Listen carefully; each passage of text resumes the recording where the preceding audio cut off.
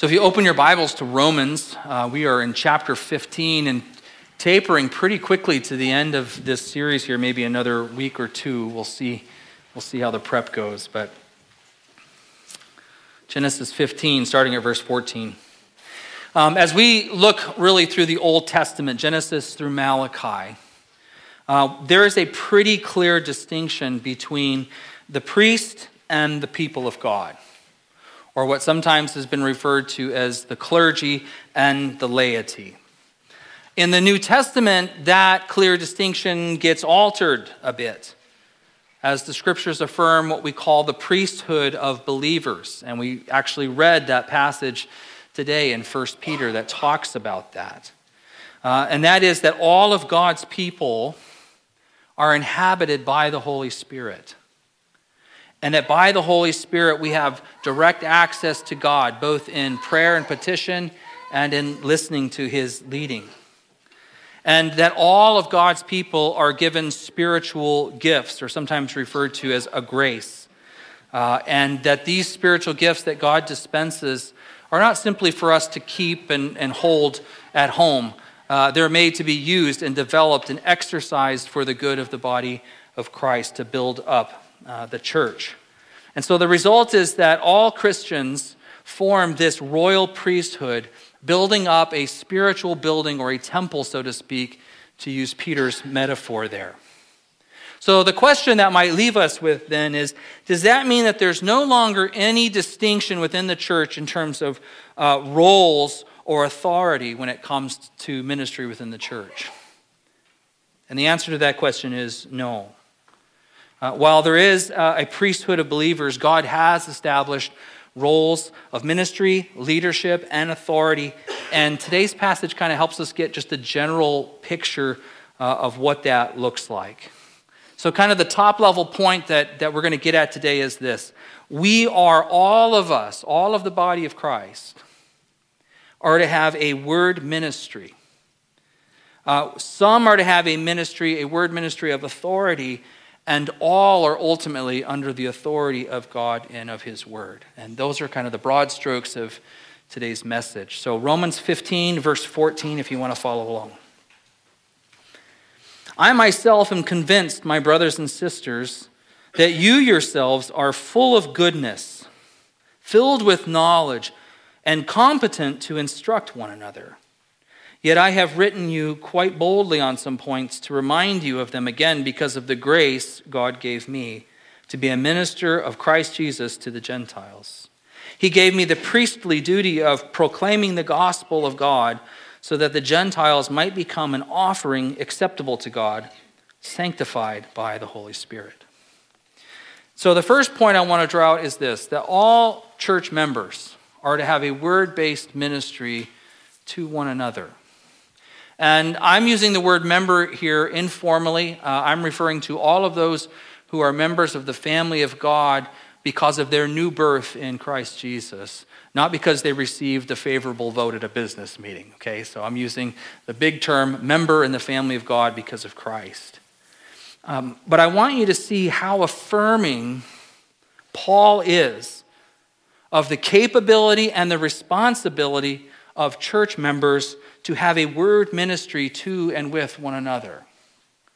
Look at the affirmations that he throws out. That you are full of goodness, filled with knowledge, competent to instruct one another. In other words, the ministry of the word within a local church is not the sole domain of the pastors and the elders. It is the privilege and the responsibility of all of the church members that they share together. Pastor Tim Keller, the late Tim Keller, in his book titled Preaching, one of the best books I've read on preaching, actually, he kind of addressed this very point right in the beginning of his book, and he goes as far as to describe 3 levels of word ministry within the local church. And I didn't list this out for you, so you'll have to generate this in your notes if you want to write it down. But the first one is this: it's informal, an informal level. And that's not to say that it doesn't come with power or with influence, or that it's unimportant. it's strong, but it's personal, interpersonal, and relational. And so an example of this might be in Colossians 3:16, where we find, "Let the word of Christ dwell among you richly, as you teach and admonish one another with all wisdom, through psalms, hymns, and songs from the Spirit, singing to God with gratitude in your hearts." So first of all, we see there's a musical component to this. In other words, we've already had a word-based ministry to one another this morning, even as we have sung the truths of the Word of God in songs, as we've sung these truths. And sometimes we might find ourselves singing in corporate worship, and we may come across a line, and it's almost hard for us to sing it or to declare it. We might hiccup a little bit and think, I know that's true, but I'm not feeling that that's true right now. And that really is a blessing to be a part of the body of Christ who is declaring something at that moment that we might have some difficulty with. It's a way they shore up our faith. So there is a musical component, but it's not just that. We also see that there's instruction and even admonishment, which is a warning or a rebuke.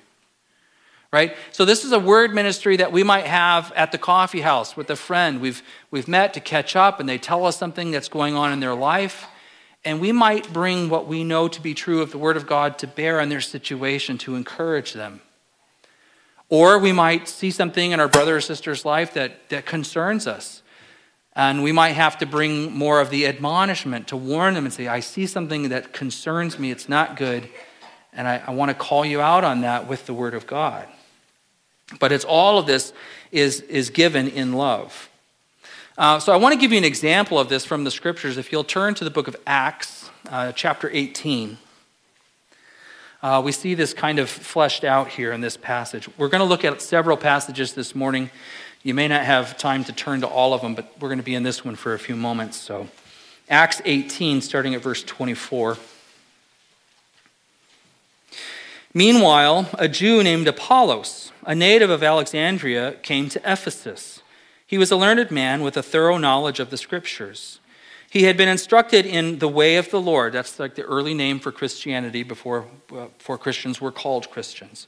He had been instructed in the way of the Lord, and he spoke with great fervor and taught about Jesus accurately, though he only knew the baptism of John. He began to speak boldly in the synagogue. When Priscilla and Aquila heard him, they invited him to their home and explained to him the way of God more adequately. And we'll pause right there. And so here we see this kind of informal, relational, person-to-person instruction as this couple took him aside and said, hey, you've got some great truth, you've got a great ministry, but we want to build you up a little bit and kind of close some of the gaps of what you know here. And so they spoke into his life and instructed him. And so that's kind of this level one interpersonal kind of ministry. The second one that Keller identifies is more formal instruction. And this we might think of like a Bible study, speaking at the Awana time, teaching time, or let's say small group leadership, Sunday school downstairs with the kids, maybe a counseling relationship. Somebody has come to you and said, hey, we have this situation going on with our kids. Could you give us some biblical counsel on what you think? But this is a little more formal. It probably brings a level of preparation to it. And so we speak a little more boldly in these kinds of situations. And actually, this same passage in Acts 18 gives us a picture of this second level. If we go back to Acts 18, verse 27. So Apollos has received this encouraging teaching from Priscilla and Aquila. And then look what happens here, verse 27. When Apollos wanted to go to Achaia, the brothers and sisters encouraged him and wrote to the disciples there to welcome him. When he arrived, he was a great help to those who by grace had believed. For he vigorously refuted his Jewish opponents in public debate, proving from the Scriptures that Jesus was the Messiah. So we can see how even that level one interpersonal word ministry helped out and facilitated this level two more direct teaching ministry of Apollos. And then the third one that we would identify, that Paul identifies, third level of word ministry, would be preaching or authoritative teaching as done by the pastors and elders of a local church. And I'm going to get to that one a little bit later. I'm just going to drop it out there for right now. But what I really want you to hear at the front end of this passage here are two things. The first is the affirmation and encouragement of Paul calling all of the church to have a word-based ministry within the body of Christ. It's not the responsibility of the clergy to do the ministry.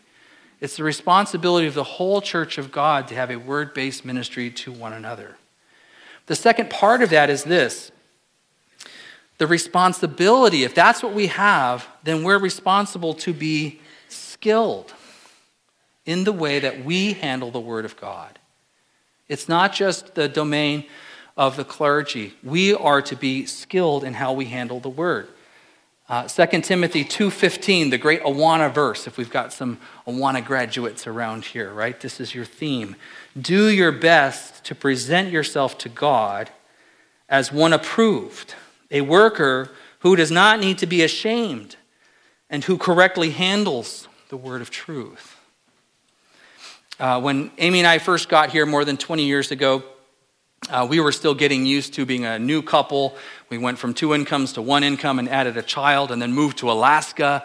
And we were adjusting to the cost of living and it was rough. We weren't used to these utilities.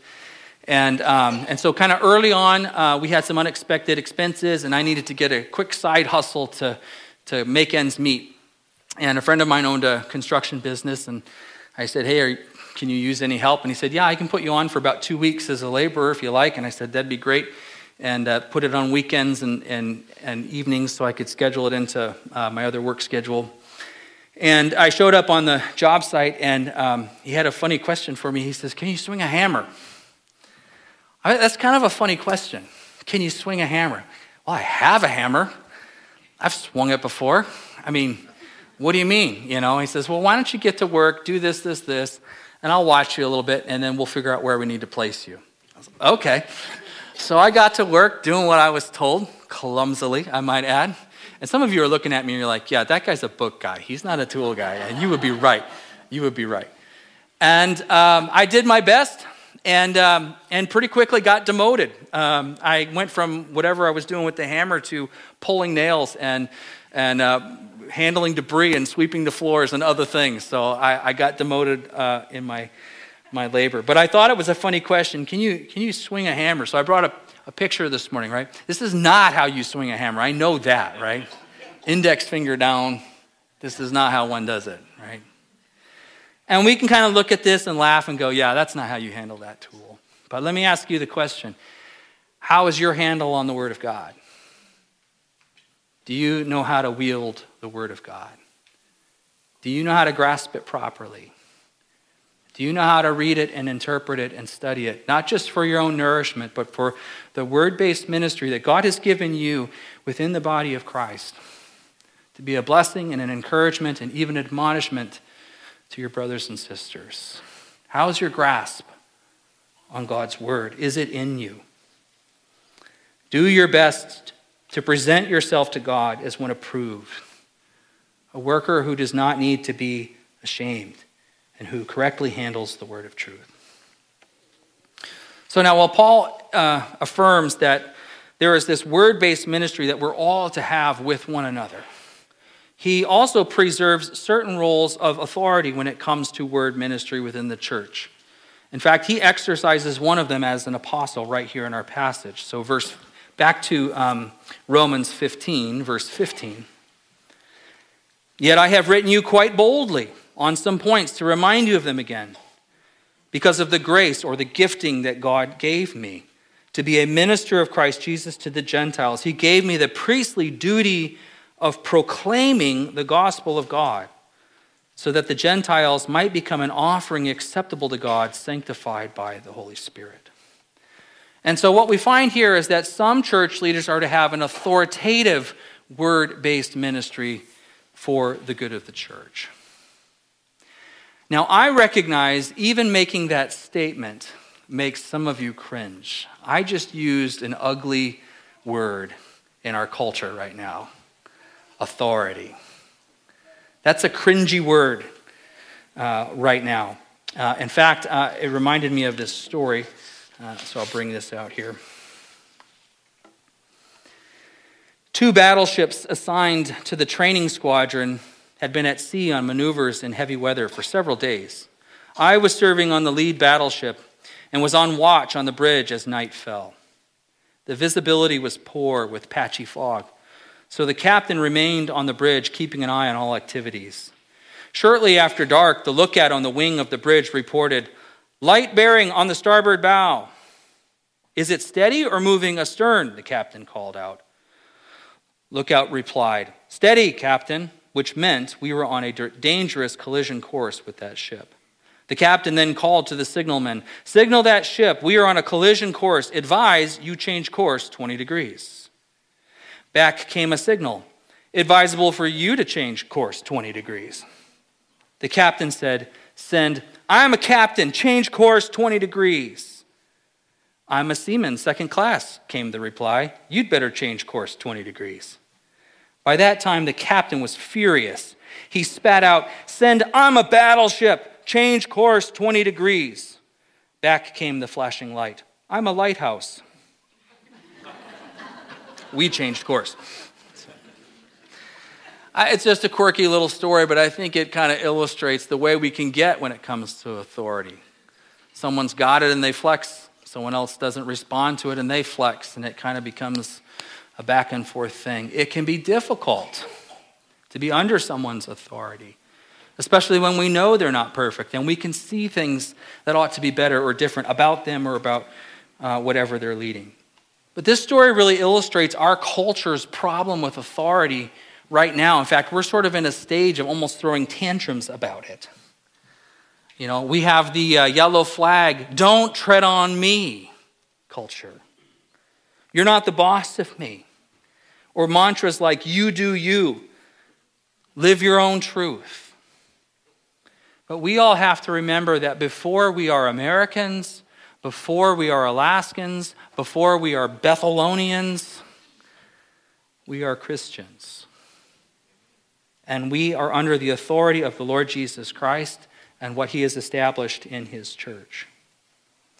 Now, I do want to recognize, unfortunately, authority within Christianity, within religious circles, within churches, has been widely and frequently and seriously abused, right?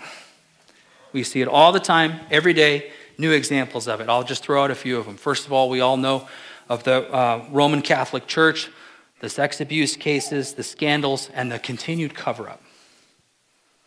Or you might even think about, even within evangelicalism, there was the famous pastor in Seattle, Mark Driscoll, and his abuse of authority there in that church. In fact, I've listed in your notes a really fascinating podcast, or a series of podcasts, called The Rise and Fall of Mars Hill.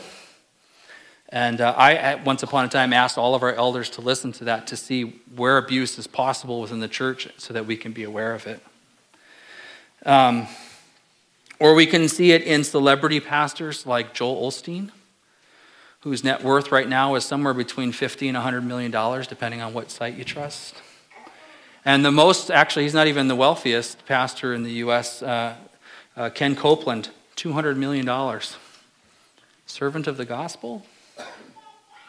Or how about SBC, the Southern Baptist Convention, and the abuses that have gone on there, and a culture of abuse that has been sort of protected?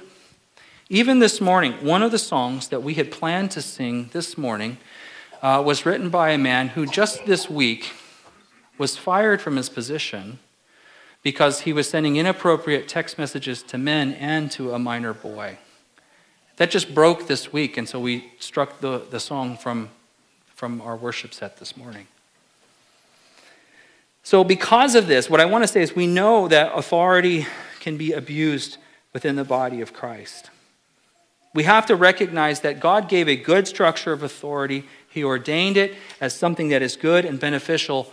But because it can be abused, we had better know what it ought to look like in a legitimate expression. The first thing I will say is this: Jesus is the head of the church. It is his church. He made it. he saved it, and he is delighting in it and bringing it to himself. Jesus is the head of the church and the authority. Now, he did give a structure of authority in the church, which began with, God gave first of all apostles, and I'm going to say capital A apostle here.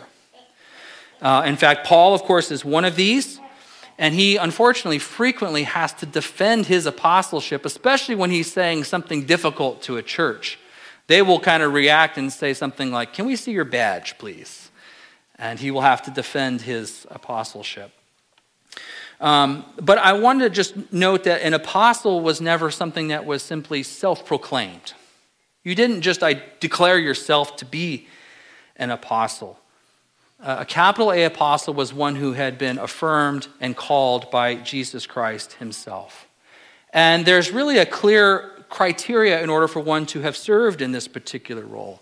So after Judas betrays Jesus, and they're down to the number 11, we find in Acts chapter 1, the 11 saying, well, we need to fill up this number back to 12. So it seems like the number 12 is significant to them. And as they do this, we find sort of the criteria by which they're going to select someone to be that 12th apostle. And it was one who had to have been with Jesus from the beginning, and one who had to have seen and been a witness to his resurrection. And so as they sought that out, they selected Matthias, who fit the criteria. But my point is that criteria can no longer be met. Therefore, there are no more capital A apostles. We might see sometimes in the New Testament the word apostles, I'll say lowercase a, apostle, described as sent ones. And they are not apostles of Jesus, they are apostles of a local church or ambassadors of a local church. Barnabas is one of these. He's a traveling companion with the Apostle Paul, but he is a missionary. And that is a different strata of apostle. So I don't even think it's good to use the word anymore because I think there's too much confusion. There's no more capital A apostles. And I wouldn't even use the word lowercase apostle to refer to sent ones from the church, the ones that we're sending to the Dominican Republic. You could describe them as apostles. They're sent from the church. But we're going to call them missionaries. And I think that's a lot clearer. But the apostles, the 12, and Paul, they were to establish the church. They were to lay down the doctrine and the teaching of Christ. They were to oversee the writing of Scripture and even penning much of it themselves. But again, there seems to be this set number of capital A apostles who set the foundation. And the Apostle Paul even describes himself as one abnormally born and even the last one. So if you want to turn to 1 Corinthians 15, and we see this statement here. He describes the resurrection appearances of Jesus. 1 Corinthians 15:3, for what I received, I passed on to you as of first importance, that Christ died for our sins according to the Scriptures, that he was buried, that he was raised on the third day according to the Scriptures, and that he appeared to Cephas and then to the 12. After that, he appeared to more than 500 of the brothers and sisters at the same time, most of whom are still living, though some have fallen asleep. Then he appeared to James, then to all the apostles, and last of all, he appeared to me also as to one abnormally born. So he indicates that he is the last one that Christ appeared to. Therefore, he is the last of the apostles because the criteria can no longer be met. Do you see that? Now, this is important because there is a movement today. Many of you are aware of this because we teach about it from time to time and try to expose it. And it's referred to as the New Apostolic Reformation. And the flagship of this movement really is Bethel Church in Redding, California. And this is a movement that basically teaches that there are modern day apostles and prophets who speak with the authority of Scripture. And that if you're going to be a faithful Christian, you really need to come under one of these regional apostles and submit to their authority. This is a misuse of the Word of God. It's a misinterpretation of Scripture, and it is an abuse of authority. And we need to be ready to reject that when we encounter it. And that's why I'm bringing this forward, or one of the reasons here. So what's interesting to me is that as the apostles were dying off, being persecuted for their faith, dying as martyrs for the faith, what kind of apostolic succession do we find? What's the leadership succession? Do we find them establishing new apostles? And the answer to that is no. The leadership that they set in order in the churches are elders and pastors. So we see this, in fact, in the book of Titus, chapter 1. The Apostle Paul to Titus, here we see this handoff. It says, "The reason I left you in Crete was that you might put in order what was left unfinished and appoint elders in every town as I directed you." And then he goes on to describe the qualifications of an elder. And so, first of all, what I just want to say is this leadership, this authority structure within the church, God first gave apostles, and apostles basically established elders and pastors within the church. And that's our second point here. You notice that we don't find the apostle Titus or the apostle Timothy. They're elders charged with the responsibility of appointing a plurality of elders in all the churches. So there is nothing in the New Testament of an apostolic succession after the Apostle Paul. So speaking of elders, what is it there to do? In this same passage in Titus chapter 1, verse 9, it says, "He must hold firmly to the trustworthy message as it has been taught, so that he can encourage others by sound doctrine and refute those who oppose it." Elders have a particular charge within the local church to protect and to promote sound doctrine. A healthy church will have a plurality of elders who do this. And here at Bethel Church in Fairbanks, Alaska, and I'm proud to say this church does that. And this probably is not the last church you'll find yourself in.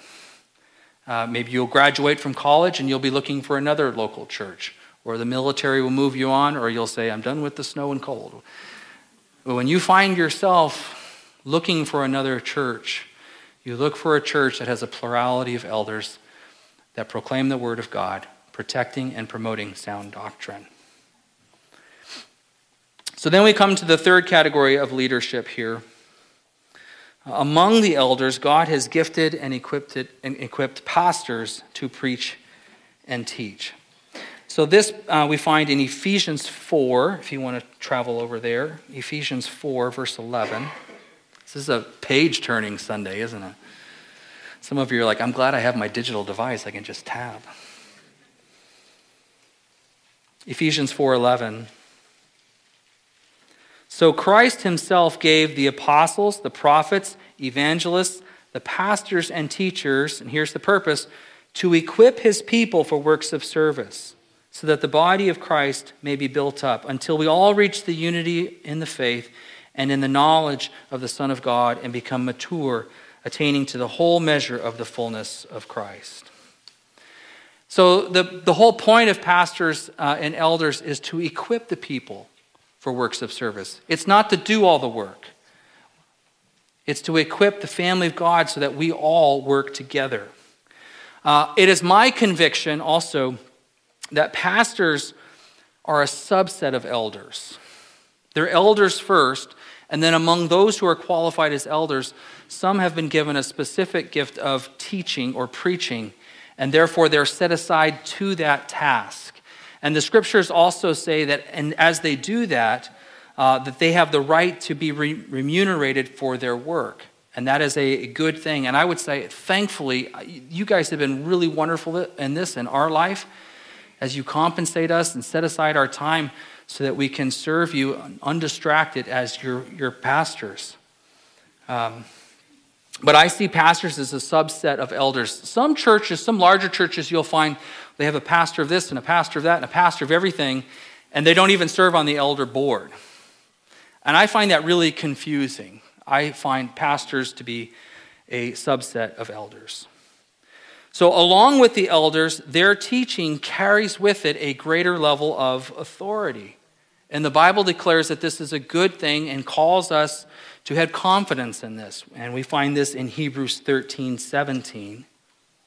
Have confidence in your leaders, and submit to their authority, because they keep watch over you as those who must give an account.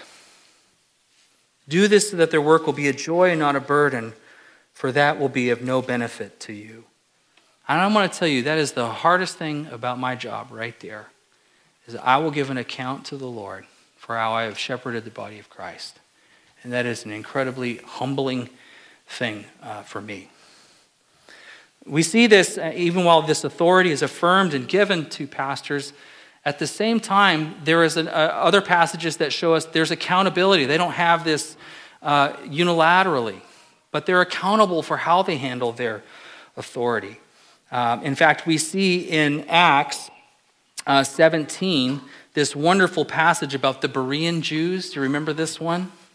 The Berean Jews were of more noble character than those in Thessalonica, for they received the message with great eagerness and examined the scriptures to see, every day, to see if what Paul said was true. So there's an eagerness to receive the word, but there's also a steadiness to check it and make sure that it is being preached and proclaimed appropriately. And this is important because someone in my position, or one of the elders, or one of the other preaching pastors here at the church, this is a position that leads oftentimes to, that is held a lot of times by narcissists, like CEOs.